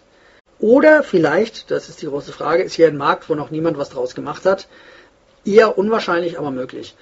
Wie gesagt, fragen Sie Ihre Liste nach den Problemen und entwickeln Sie Produkte anhand dessen. Und dann testen Sie, das ist der absolute Schlüssel, testen Sie die verschiedenen Themenbereiche aus, verzetteln Sie sich aber nicht. Man muss ganz klar damit rechnen, dass nicht jedes Informationsprodukt gut läuft. Und der Absprung vom kostenlosen Produkt zum kostenpflichtigen Produkt geschieht, indem man es einfach mal macht. Und sich die Hürden sind eigentlich mental im eigenen Kopf. Natürlich wird man einige Leser verlieren. Das ist genauso wie auf einem Blog, der immer kostenlos war und jetzt was kostenpflichtiges anbietet. Dann hauen Leute halt ab. Was aber nicht schlimm ist, weil man ja sowieso nie an denen verdient hat. Und testen Sie schnell, probieren Sie aus und lassen Sie nicht zu viel Zeit ins Land gehen. Die nächste Frage wird ja ein bisschen weiterhelfen. Und zwar ist es die Frage, wie erkenne ich eine gute Geschäftsidee? Dazu ist erstmal wichtig, dass man weiß, wie man eine schlechte Geschäftsidee erkennt. Ganz oft fängt das so an, dass irgendeine interessante Person mit einer tollen Story und ganz vielen Versprechen dahinter steht. Es wird ein gewaltiges Luftschloss aufgebaut. Es fallen wichtige Namen, tolle Beziehungen werden erwähnt. Es wird ein super tolles Produkt genannt, welches sich scheinbar mühelos verkauft. Allerdings wird es jetzt noch nicht verkauft. Und der beste Tipp, den Sie da haben können, ist, laufen Sie so schnell weg, wie Sie können. Sie brauchen keine tollste neue Geschäftsgelegenheit, sondern Sie müssen sich auf das konzentrieren, was wirklich ein Geschäft ist. Wenn sich etwas zu gut anhört, um wahr zu sein, dann ist es wahrscheinlich auch so. Geld fließt dorthin, wo Werte geschaffen werden. Und die Realität ist nun mal so, dass die Masse der Existenzgründer nachher finanziell schlechter dastehen als vor der gescheiterten Existenzgründung. Und in der Regel sind das oft Kredite, die über Jahre hinweg abgezahlt werden müssen. Ich höre oft sowas wie, ich will mir meinen Traum erfüllen, und wenn man erst alles zu Ende denkt und nichts riskiert, dann kann man ja gar nichts anfangen. Und dann wird irgendeine irrationale Begründung angeführt und damit ist die Rechtfertigung schon vorhanden, um sich auf ein neues Geschäft zu stürzen. Allerdings die Rechtfertigung ist eher auf dem Niveau, man sollte nie ins Bett gehen, weil dadurch die meisten Leute sterben. Also eine völlig irrationale Begründung wird angeführt, um einfach was zu riskieren. Und jede Logik wird über Bord geworfen. Die Informationsmarketer in den USA haben sogar einen Namen dafür gefunden und die nennen das BizOp, also Business Opportunity Markt. Und es gibt halt unheimlich viele Kurse für genau diese Leute, die aus irgendeinem Grund plötzlich beschließen, aus dem Angestelltenverhältnis raus irgendeine Existenzgründung zu machen, alle Rationalität über Bord werfen und einfach Unternehmer sein wollen. Egal mit welchem Geschäft. Und aus irgendeinem Grund passiert es immer wieder, dass gerade diese gut situierten Angestellten sowas machen und die kompletten Lebensersparnisse einsetzen, am besten noch eine Hypothek aufs Haus aufnehmen und am Ende ist oft alles weg und was bleibt, ist ein Berg voll Schulden und auch wieder ganz normal, die Bereitschaft, richtig das zu lernen, was notwendig ist, ist oft nicht vorhanden. Es geht bei einer Existenzgründung ja nicht darum, nur einen Traum zu erfüllen, sondern es geht auch darum, sich alle Optionen für die kommenden Jahre zu nehmen, wenn das Geschäft nicht funktioniert, weil man zum Beispiel einen Kredit zurückzahlen muss. Urlaube weg, das Kapital ist nicht da für solidere Unternehmen und natürlich der große Stress, der mit Schulden einhergeht. Also jetzt den großen Traum im Vordergrund zu setzen, das ist gar nicht so sinnvoll. Man nimmt sich zu viele Optionen für die Jahre danach.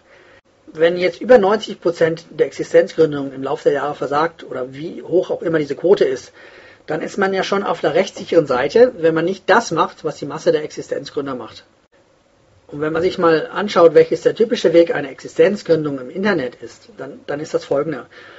Es werden verschiedene Nischen ausprobiert und man kommt auf keinen grünen Zweig. Dann kommen ein Haufen Marketing-Taktiken dazu und jeder Internetguru behauptet etwas anderes. Und am Ende verbringt man die komplette Freizeit vor einem Computer und sucht nach Antworten oder auch in der Produktentwicklung. Und am Ende wird man immer bewegungsloser aufgrund der unendlichen Informationsflut. Dann wird der Fehler auf der falschen Stelle gesucht. Man glaubt, man hat nicht drauf, was es wirklich braucht, um erfolgreich zu sein. Es kommen Selbstzweifel. Man sieht kein Licht am Ende des Tunnels. Anstatt zu sehen, dass man das falsche Vehikel nutzt. Dieses Vehikel, sich zuzumüllen mit Informationen, das bringt einen ja auch nicht voran. Man muss sich erstmal fragen, wo die eigenen Stärken sind. Es geht ja nicht darum, eine Gelegenheit zu suchen und sich dann darauf zu stürzen, sondern zu schauen, wo die eigenen Vorteile und Stärken sind. Also eine richtige Bestandsaufnahme. Wo ist die eigene Leidenschaft? Welche Ressourcen bringe ich mit? Um dann ganz am Ende zu schauen, welche Geschäftsgelegenheit dazu passt. Es bringt ja nichts, in ein Internetgeschäft zu stürzen, wenn man einfach nicht das Sitzfleisch hat, mal was zu machen. Es bringt ja gar nichts, sich auf eine Geschäftsgelegenheit zu stürzen, ohne dass man das notwendige Können, die Ressourcen und die Leidenschaft dafür mitbringt. Und diese Leidenschaft ist halt sehr wichtig. Ne? Wie will man denn ernsthaft mit jemandem konkurrieren, der im gleichen Markt das notwendige Können besitzt, die notwendigen Ressourcen hat und dann auch mit Leidenschaft ans Werk geht? Man hat keine wirkliche Chance.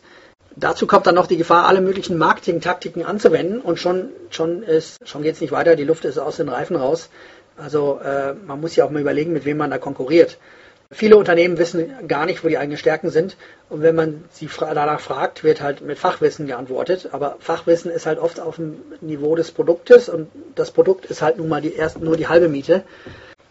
Die ganze Vermarktung ist ja wichtig. Und wenn man nicht strategisch denkt, dann wird man immer in die Falle der nächsten besten Geschäftsgelegenheit oder Taktik reinlaufen. Das liegt in der Natur der Dinge. Das ist wie wenn ein Rauchmelder nicht funktioniert, wenn man nicht strategisch und sauber denkt. Härter und länger zu arbeiten bringt es ja auch nicht. Nicht umsonst sagen so viele Unternehmer, je weniger ich arbeite, desto mehr verdiene ich. Und das ist ja jetzt nicht nur ein Spruch, mit dem man besonders toll aussehen will. Da steckt ja ein ganz großer Kern Wahrheit drin. Das Pareto-Prinzip verlangt, dass man sich auf die wichtigsten Dinge konzentrieren muss, um die notwendigen Resultate zu erhalten.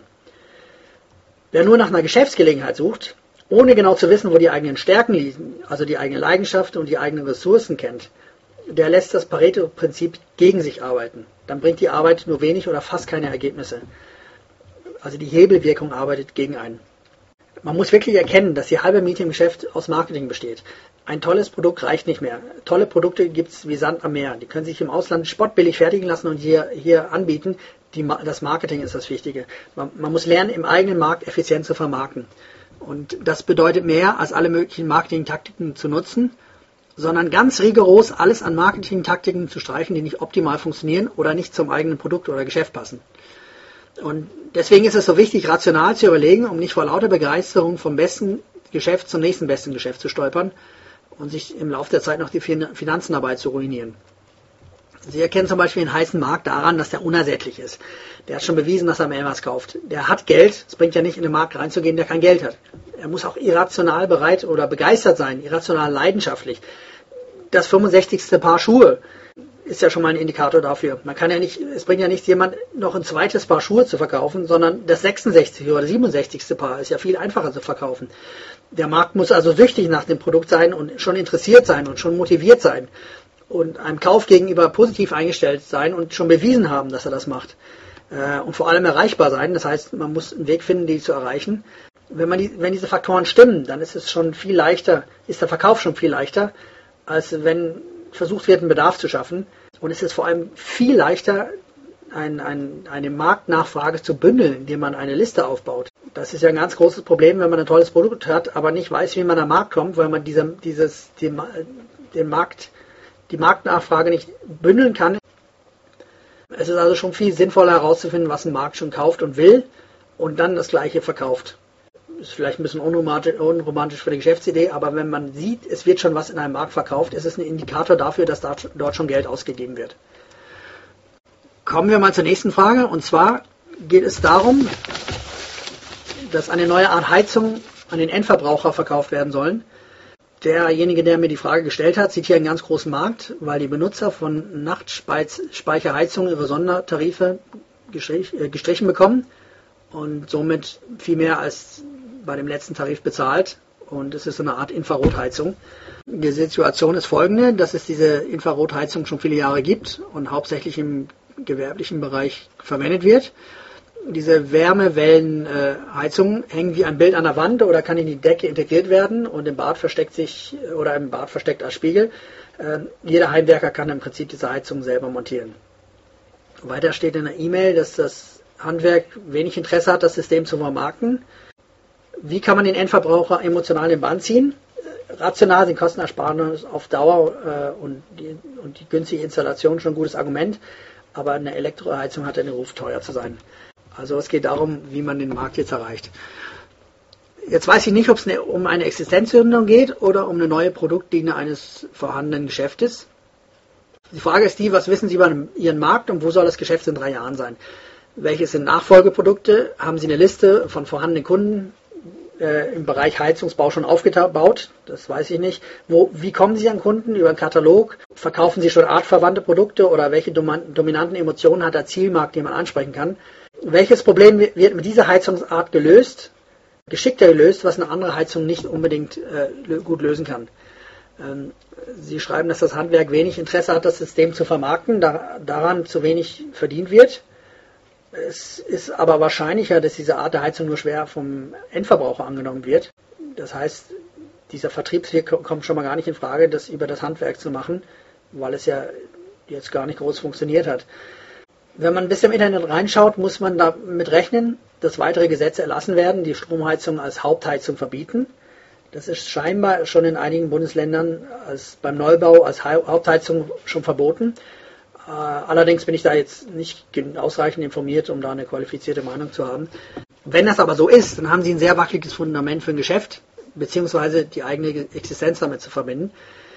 Man weiß ja nicht, was der Gesetzgeber sich jetzt noch ausdenkt, ob das jetzt plötzlich ähnlich wie bei Energiesparlampen ablaufen wird oder bei den Außenbeheizungen bei Gaststätten.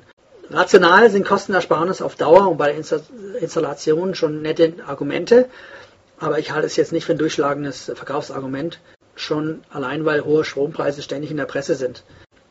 Da würde eine Marketingbotschaft über nicht unbedingt Elektro und billige Preise auch nicht so gut zusammenpassen. Also vom Markt her nicht als glaubwürdig, schnell nicht als glaubwürdig gesehen werden. Was viel interessanter ist, dass so eine Heizung ein Einrichtungsgegenstand ist. Das ist ja der besondere Vorteil. Der ist halt viel nobler und edler als eine normale Heizgarnitur vom Aussehen her. Es ist ein Schmuck, es ist ein Möbelstück. Wir können uns mal verschiedene Ansätze für so eine Werbung anschauen. Man sucht sich zum Beispiel ein Thema aus, wo der potenzielle Kunde starke dominante Gefühle hat. Das ist nicht einfach, wenn es im Bereich Heizung ist.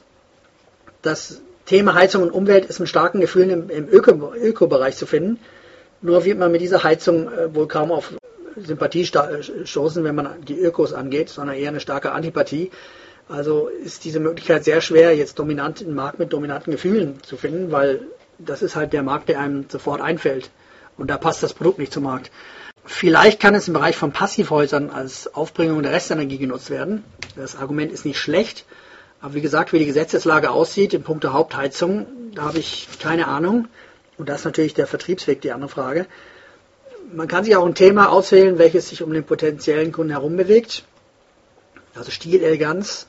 Das sind nur nicht so ganz starke Emotionen, wo man sich einklingen kann.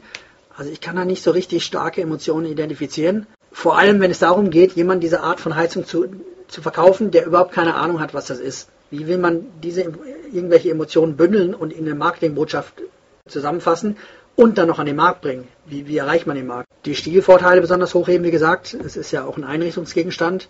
Design, Eleganz hervorheben. Also schicke Bilder im Internet sind dazu sinnvoll. Oder es hängt da stark vom Vertriebsweg ab, der genutzt werden soll, wie man schon an Kunden kommt.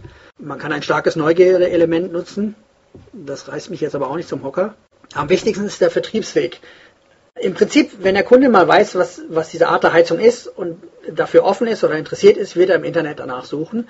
Und nachdem die Vor- und Nachteile abgewogen werden, wird geschaut, welche Modelle vorhanden sind. Und dann kauft man halt oder nicht. Da ist das Aussehen wichtig und ja auch wie die Effizienz aussieht.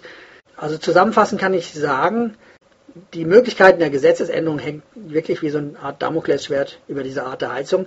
Man weiß auch nicht, was auf EU-Ebene plötzlich mal beschlossen wird. Und das heißt, als Existenzgründer ist das ein ein aus Marketing-Sicht recht wackeliges Fundament, in so ein Projekt zu investieren.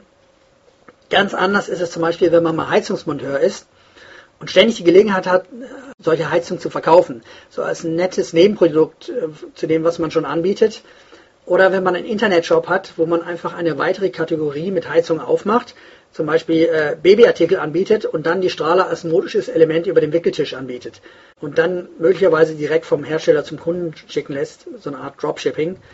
Wenn man schon in diesem Markt tätig ist und nichts anderes verkauft, dann würde ich persönlich schleunigst weitere Standbeine aufbauen, um nicht dazustehen, wenn der Gesetzgeber vielleicht mal irgendwas macht. Kann ja auch sein, dass er nichts macht, das weiß man ja nicht. Man darf aber nicht aufgrund der eigenen Begeisterung mögliche Gesetzesänderungen einfach ausblenden und sagen, es kommt ja nichts, dann kann man ja gar nichts anpacken. Ich gehe jetzt mal stark davon aus, dass diese Antwort nicht das ist, was Sie wollen, aber man muss die Dinge ja auch sehen, wie sie sind. Es bringt ja nichts, irgendwelche unrealistischen Luftschlösser aufzubauen. Wird es ein weiteres Nebenprodukt, wo man kein großes Risiko eingeht, wenn es nicht läuft? Oder halt ein Hauptprodukt, wo man ein viel größeres Risiko eingeht. Da würde ich unterscheiden.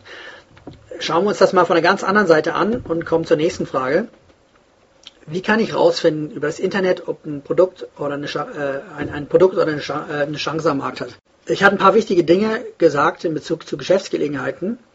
Jetzt gibt es auch ein paar schnelle Indikatoren, um zu schauen, ob es eine echte Nachfrage am Markt gibt. Zum Beispiel kann man mal schauen, ob bei eBay überhaupt Produkte einer gewissen Art verkauft werden und ob die Preise, die dafür gezahlt werden, auch gute Preise sind. Man kann auch weiter das Keyword-Tool von Google brauchen und einfach mal schauen, wie viele Anfragen für ein Keyword monatlich vorhanden sind. Bei wenigen Anfragen ist da möglicherweise Vorsicht geboten. Oder man nimmt das Trend-Tool von Google, also Google Trends, und schaut, wie sich die Nachfrage zu einem gewissen Thema im Laufe der Zeit entwickelt. Man darf aber nicht vergessen, das sind ganz viele kleine Teilinformationen, die auch richtig interpretiert werden wollen. Und das ist manchmal ganz schwer oder nahezu unmöglich. Man kann zum Beispiel auch das Wunderrad von Google nutzen. Das macht man, indem man eine Suche über Google macht, ganz normal, und dann links auf mehr Optionen geht und dann das Wunderrad anklickt. Und dann kann man mal auf ein paar Begriffe kommen, um zu schauen, welche anderen Webseiten in dem Bereich vorhanden sind oder welche Informationen relevant sind. Denn die ganze Geschäftsphilosophie von Google ist ja, dass man die Suchergebnisse ausspuckt, die möglichst als relevant erkannt werden. Im Informationsmarketing hingegen, also wo es um kostenpflichtige Informationsprodukte geht, wird schnell der Fehler gemacht, dass man auf Amazon schaut, wie Produkte sich zu einem Thema verkaufen. Allerdings darf man nicht vergessen, dass Informationsprodukte viel teurer sind, also viel höhere Summen gezahlt werden. Hinter einem einfach ausgedruckten, sehr schlichten Newsletter steht das unausgesprochene Versprechen, dass es um echte Insider-Infos geht. Wenn man jetzt die genau gleichen Infos in einem Hochglanzmagazin abdruckt, dann wird der Markt nur noch bereit sein, einen Bruchteil für die gleiche Information zu bezahlen.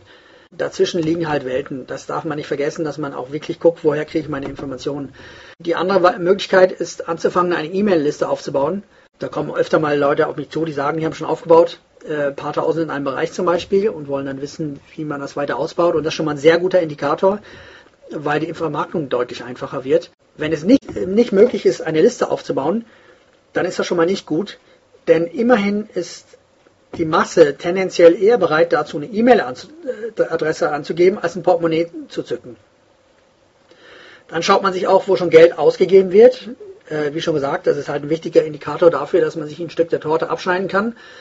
Sie können auch Google Alerts nutzen. Das heißt, Sie lassen sich von Google täglich eine E-Mail schicken, welche neuen Infos zum Keyword zu finden sind. Das ist auch sehr interessant. Man muss ganz vorsichtig sein mit Umfragen, vor allem wenn es an eine eigene Liste geht. Die Antworten der Leute, die noch nie gekauft haben, sind ganz anders als jene, die schon gekauft haben. Das muss man auf jeden Fall beachten. Man kann auch mal durch Foren, also relevante Foren, stöbern und schauen, welche Fragen und Probleme immer wieder auftauchen. Und die wichtigste Sache überhaupt, schnell testen und möglichst billig rausfinden, was funktioniert. Man schaut sich auch an, was die vorhandenen Konkurrenten am Markt machen. Womit sind die erfolgreich? Es gibt noch einen ganz frechen Indikator, den viele nicht hören wollen. Die Frage ist, man schaut, wie viele Anbieter in dem Bereich Social Media unterwegs sind. Und das ist oft ein Indikator dafür, dass die Leute nicht ausgelastet sind und krampfhaft nach Kunden suchen. Oder dass die Vermarktung des Produktes sehr schwierig ist. Und besonders im Bereich Dienstleistungen ist das so. Das heißt, man muss lernen, sich besser zu vermarkten, wenn man einsteigen will in den Markt und das Produkte nicht ausreichen. Man muss aber auch ganz vorsichtig sein, wenn man die Größe des Netzwerks von einem im Bereich Social Media anschaut, von irgendeinem Anbieter. Das kann und wird fast immer das Bild völlig verzerren und den Anschein erwecken, dass dort nichts los ist, weil er gerade zum Beispiel wenig Leute in seinem Netzwerk drin hat, obwohl das Geschäft boomt, weil dieser zum Beispiel seine Kunden woanders bekommt. Und ein ganz großes Netzwerk ist oft genauso wenig aussagekräftig, weil da oft einfach eine Software hinten dran steht, die einfach mal das Netzwerk ausbaut. Also im Großen und Ganzen recht wenig aussagefähig, lohnt sich aber einfach mal reinzuschauen. Die Sache ist halt für die eigene Positionierung am Markt ist es sinnvoll, ein großes, gigantisches Netzwerk zu haben, wo man dann irgendeiner auf ihre Seite draufkommt und sieht, so viele Leute haben sie im Netzwerk, weil dann lassen sie das Prinzip des sozialen Beweises für sich arbeiten und was andere gut finden, muss ja auch gut sein. Das Problem ist, das hat in Realität am meisten mit dem eigenen Ego zu tun. Muss man einfach so erkennen, so sehen. Es gibt genauso ein verzerrtes Bild ab, wenn man eine ganz kleine Liste auf der Plattform hat. Und das ist natürlich ganz schlecht für Positionierung. Also Vorsicht, nur weil jemand ein ganz großes Netzwerk auf einer Social-Media-Plattform hat, also bedeutet dies noch lange nicht, dass dort ein zahlender Markt vorhanden ist. Es kommt letztendlich auf die Qualität des eigenen Netzwerkes an und nicht auf hohe Zahlen. Man darf sich da nicht täuschen lassen. Immerhin geht es ja bei der Recherche darum, herauszufinden, ob man eine faire Chance an einem Markt hat. Es ist halt das große Problem in dem Bereich Social Media Marketing, dass über die Anzahl der Leute in ihrem Netzwerk ganz schnell ein unrealistisches Bild von ihnen gegeben wird. Ungeschickte Positionierung ist hier das Stichwort, vor allem wenn sie über die Plattform schnell via Google gefunden werden. Je nachdem, wie groß die Anzahl in ihrem Netzwerk ist, arbeitet das für sie oder gegen sie. Das Problem ist, dass man keinen wirklichen Vergleichsmaßstab hat. Also in dem Bereich ist einfach Vorsicht geboten. Man darf halt nicht die eigene Begeisterung mit einer vermeintlichen Begeisterung am Markt verwechseln oder sie dazu machen, dass man wie im normalen schnell von sich auf andere schließt. Es ist auch ganz wichtig zu überlegen, ob man mit einem Produkt der Gesellschaft an sich hilft oder nicht. Schon allein, weil nachgelagerte Produkte und damit der viel leichtere Gewinn möglich ist. Das sind alles kleine Infos, die helfen, ein etwas runderes Bild abzugeben. Teilindikatoren, die in der Gesamtheit ein deutlicheres Bild geben. Allerdings besteht die ganz große Gefahr, Fehlschlüsse zu ziehen, weil Garantien wird Ihnen niemand geben. Man kann das alles nicht genauso in festen Zahlen ausdrücken, aber man kann herausfinden, was den Markt beschäftigt. Und das ist ja nicht unwesentlich. Der beste Weg, in ein erfolgreiches Geschäft aufzubauen, ist nach wie vor folgender, auch wenn es sehr langweilig und unromantisch klingt. Schauen Sie, was andere machen, um herauszufinden, wo ein zahlender Markt ist. Was kann man aufgrund der eigenen Erfahrung und dem eigenen Können besser machen? Wie kann man sich einen Teil der Torte abschneiden, indem man einen Teil des Marktes besser bedient? Der Amerikaner sagt dazu, finde eine durstige Menschenansammlung und verkaufe ein zweites Getränk. Das heißt, wo eine Tankstelle ist mit ziemlicher Wahrscheinlichkeit auf der gegenüberliegenden Straßenseite noch eine Tankstelle. Und das macht man nicht ohne Grund so. Für jemanden, der eine Tankstelle aufmachen will, ja ein Indikator dafür, dass ja auch Leute woanders anhalten. Und man kann ja einfach mal schauen, wie viele Leute dort anhalten. Und sich dann einen Teil vom Markt reservieren. Kommen wir zur nächsten Frage. Und zwar steht ja jemand am Anfang der Selbstständigkeit und fertigt im Nebenerwerb hochwertige Handtaschen. Hier steht in der E-Mail, ich möchte meine Taschen über das Internet und in Boutiquen verkaufen. Mit der ersten Boutique wird gerade verhandelt und die Internetseite ist so gut wie fertig. Bei Sing und Facebook sind Profile vorhanden und es werden Kontakte geknüpft. Und die Fragen sind jetzt, wie man zum Beispiel die Zielgruppe oder auf Taschen aufmerksam macht oder zukünftige Geschäftspartner, die die Taschen auch verkaufen. Ist es sinnvoll, verschiedene Preisgruppen anzubieten und ist es sinnvoll, das Taschenlabel als Marke schützen zu lassen? Also ich kann natürlich nur was aus Marketing-Sicht zu der Frage sagen. Ganz wichtig ist, dass die Internetseite schnell ins Netz kommt, wo ein Shop angegliedert ist, auch wenn sie noch nicht perfekt ist. Dass sie einfach schon mal ins Netz reinkommt. Ein sinnvoller Weg ist zum Beispiel, die Boutiquen anzuschreiben, Termin auszumachen, sich vorzustellen. Es geht dann jetzt nicht um eine Menge von Handtaschen, die genäht werden müssen, weil es ja um ein Hochpreissegment geht. Man kann zum Beispiel Mailing an Boutiquen machen mit ein paar Fotos drin, also Fotos der Taschen, Boutiquen, die auch in der Nähe sind, sodass man da reinschauen kann. Das ganze große Problem ist dabei, dass sie in Vorleistung gehen. Wenn dann zum Beispiel eine Boutique 10 Taschen haben will, um auch bereit sein, die auszustellen, dass man auch weiß, ob die sich überhaupt gut verkaufen, dann tun die erstmal gönnerisch, dass sie die Taschen dort ausstellen dürfen. Und wenn die 10 Boutiquen haben und jede 10 Taschen haben will, dann müssen Sie schon mal 100 Handtaschen nähen im Hochpreissegment, ohne dass auch nur ein einziger Cent an Sie geflossen ist. Und die Frage ist halt, wie lange arbeiten Sie an diesen 100 Handtaschen? Und dann besteht natürlich die Gefahr, dass Sie schnell Frust aufbaut und dass Sie mit Selbstzweifeln kämpfen und fragen, ob Sie überhaupt das haben, was notwendig ist, wo vielleicht der Ansatz dann nicht der geschickte war. Sie müssen alles machen, um möglichst unabhängig von externen Faktoren zu sein. Wenn Sie ein sehr gutes Händchen dafür haben, dann ist Social Media hier möglicherweise genau richtig. Es geht ja nicht um eine Dienstleistung, die nur lokal angeboten werden kann. Mit der eigenen Webseite können Sie dann die Karte der geringen Verfügbarkeit voll ausspielen, wenn Sie sich im oberen Preissegment ansiedeln. Also vorausgesetzt natürlich, dass die Qualität stimmt. Sie können auch Ihre persönliche Note ins Geschäft einfließen lassen, ohne sich auf die Anonymität einer Boutique verlassen zu müssen. Facebook ist zur Werbung hier wahrscheinlich auch sehr sinnvoll, weil es Endverbraucher sind. Also nicht das Netzwerk, sondern die Werbefunktion von Facebook nutzen. Vielleicht irgendein Bild mit einer exklusiven Handtasche und einen Spruch darunter wie lass deine Freundin vor Neid erblassen oder sowas in dem Stil. Und dann schauen Sie halt, wie Sie eine Liste von Abonnenten aufbauen, also eine Herde von Handtaschenliebhaberinnen. Was die genau interessiert, das wissen Sie besser als ich. Was hier für Sie arbeitet, ist, dass Ihre Passion, Ihre Leidenschaft und Ihr Können sich auf ein Produkt konzentriert, was Ihnen offensichtlich am Herzen liegt. Und das ist schon mal eine Geschäftsstärke. Dann gibt es auch ein paar weitere Fragen, über die Sie sich jetzt schon Gedanken machen sollten. Was, wenn die Nachfrage so groß wird, dass Sie mit dem Nähen nicht hinterherkommen? Wie wird Ihr Geschäft dann skalierbar? Geht es über eine Produktion im Ausland? Haben Sie dann Angestellte? Die andere Lösung ist, dass Sie die Preise dann hochsetzen, sodass Ihr Kapazitätsproblem gelöst wird. Und das ist ein ganz angenehmes Problem, weil Ihre Ressourcen ja limitiert sind, wenn die Fertigung bei Ihnen bleibt. Und da müssen Sie ja eine Hochpreisstrategie fahren, was auch ganz angenehm ist. Die zweite Frage, wie sinnvoll sind verschiedene Preisgruppen? Ja, das ist sinnvoll, aber die Begründung ist wichtig. Was Sie brauchen, ist eine Handtasche oder ein paar, die extrem teuer sind, um so ein hochwertiges Preisumfeld zu schaffen. Und die Information dazu, dass zum Beispiel nur 3 oder 5 dieser Taschen pro Jahr hergestellt werden und nur via Vorbestellung. Dann eine weitere Tasche zum Beispiel, wo die Lieferzeit, sagen wir mal, 2, 3 oder 6 Monate ist. Und dadurch werden die Taschen im mittleren Hochpreissegment, also nicht mittleren Preissegment, sondern mittleren Hochpreissegment, schon deutlich günstiger, obwohl diese es ja gar nicht sind. Man schafft sich ein Preisumfeld mit den ganz hohen Preisen und dadurch schon eher einen Sog und hat ja dann schon mal eine Begründung für einen hohen Preis, weil die Wartezeiten ja sehr lang sind. Und sie schaffen so künstlich eine geringe Verfügbarkeit. Und das ist natürlich sehr interessant, weil nicht jeder die gleiche Tasche haben kann. Vielleicht können Sie, die andere Möglichkeit wäre, über einen Internetshop hochwertige Taschen anderer Hersteller anzubieten und die eigene Serie dann als die hochpreisigste, eleganteste und exklusivste darzustellen. Und das billigere Preisumfeld der schon so hochwertigen Taschen anderer Hersteller im eigenen Shop lässt die eigenen Handtaschen umso exklusiver erscheinen. Das ist natürlich eine Frage der eigenen Fähigkeiten, ob Sie das machen wollen oder nicht.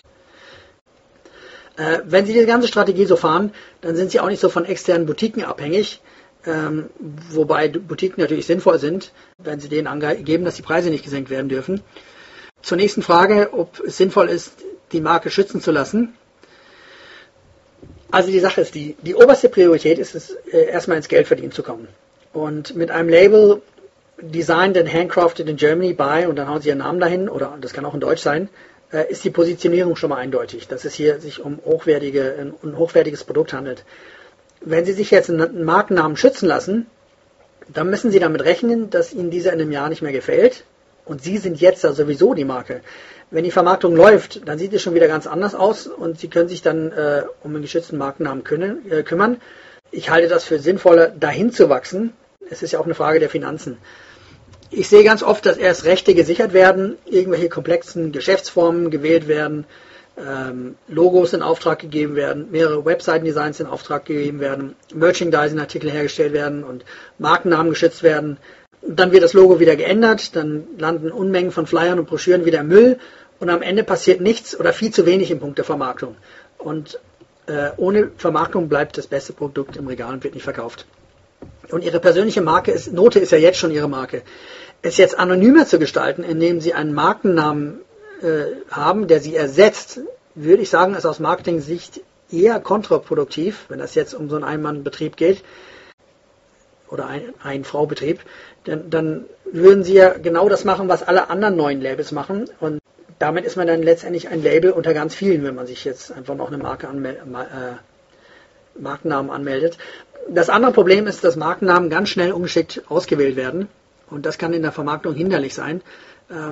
Und Sie müssen eins ganz klar sehen, wenn Sie einfach eine anonyme Marke sind, dann spielen Sie nach den Spielregeln der ganz Großen in Ihrem Markt und nicht nach den eigenen Spielregeln. Das lohnt sich da einfach mal drüber nachzudenken. Eine Marke wird kraftvoll, wenn sie aus dem herauswächst, was vorhanden ist. Nur weil man eine Marke schützen lässt, hat man noch lange keine richtige Marke. Und es bedeutet ja auch eine Anonymität in der Masse der Marken, wenn die Alleinstellungsmerkmale fehlen. Darf man auch mal drüber nachdenken. Zu viel Gleichheit ist am Markt. Und Ihr entscheidender Vorteil wäre halt schon, dass es eine exklusive Markenware ist, die von Hand hergestellt wird. Jetzt muss man ganz klar sehen, jeder Rechtsanwalt wird Ihnen wahrscheinlich das Gegenteil sagen. Ich kann Ihnen das nur aus Marketing-Sicht erklären. Ihre persönliche Marke sind Sie. Und das ist ein Vorteil, den nur Sie haben können. Und ein Promi-Friseur meldet ja auch keinen anonymen Markennamen an, sondern nutzt anstattdessen seinen eigenen Namen. Das muss man auch mal sehen. Und ein Promi-Friseur kann ja jetzt nicht haufenweise Leute anstellen, die mit seinem Namen auftreten.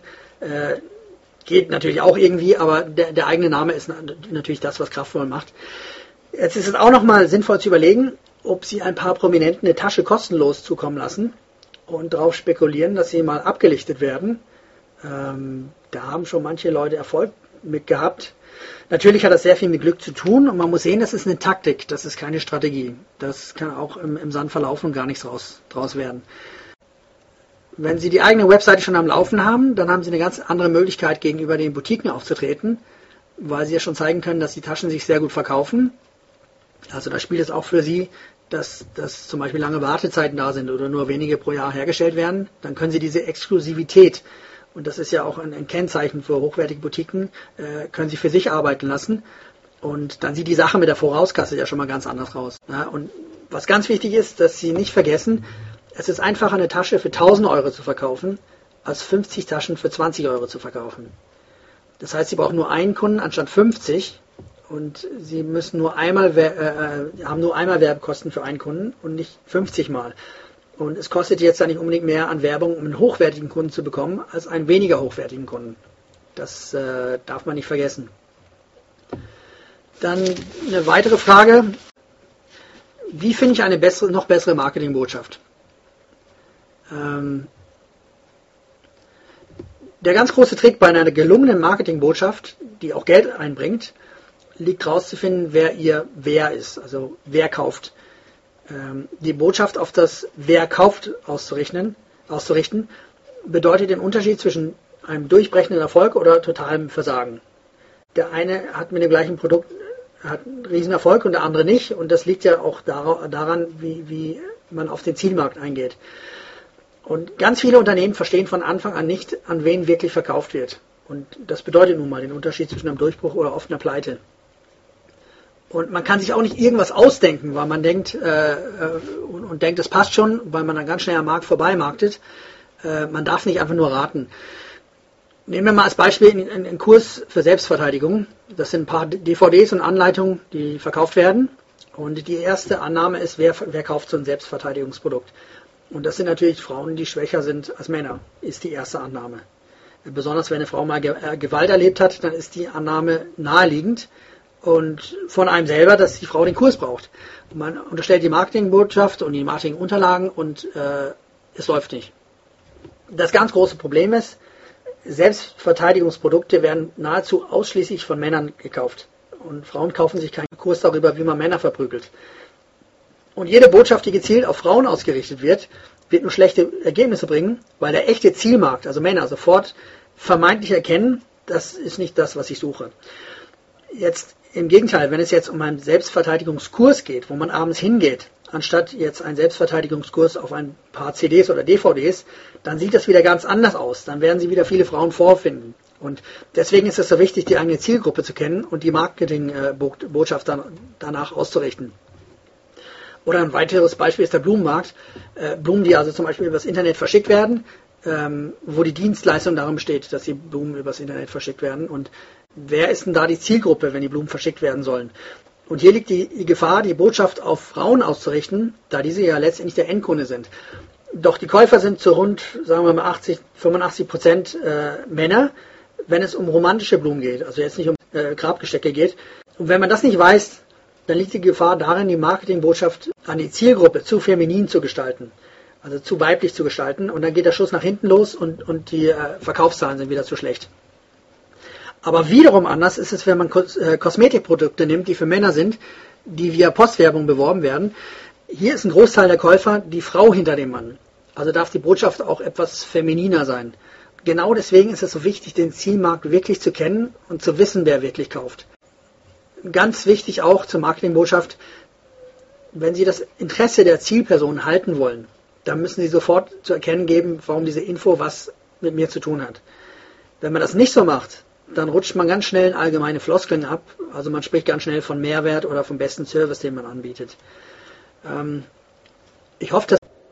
Also ich bin Markus Trauernicht. Ursprünglich sind diese Fragen und Antworten 2010 entstanden und sind dann auch an meine Leser rausgeschickt worden. Und jetzt habe ich einfach beschlossen, 2 Jahre später das nochmal ins Netz zu stellen. Ich hoffe, da war auch was Hilfreiches für Sie dabei.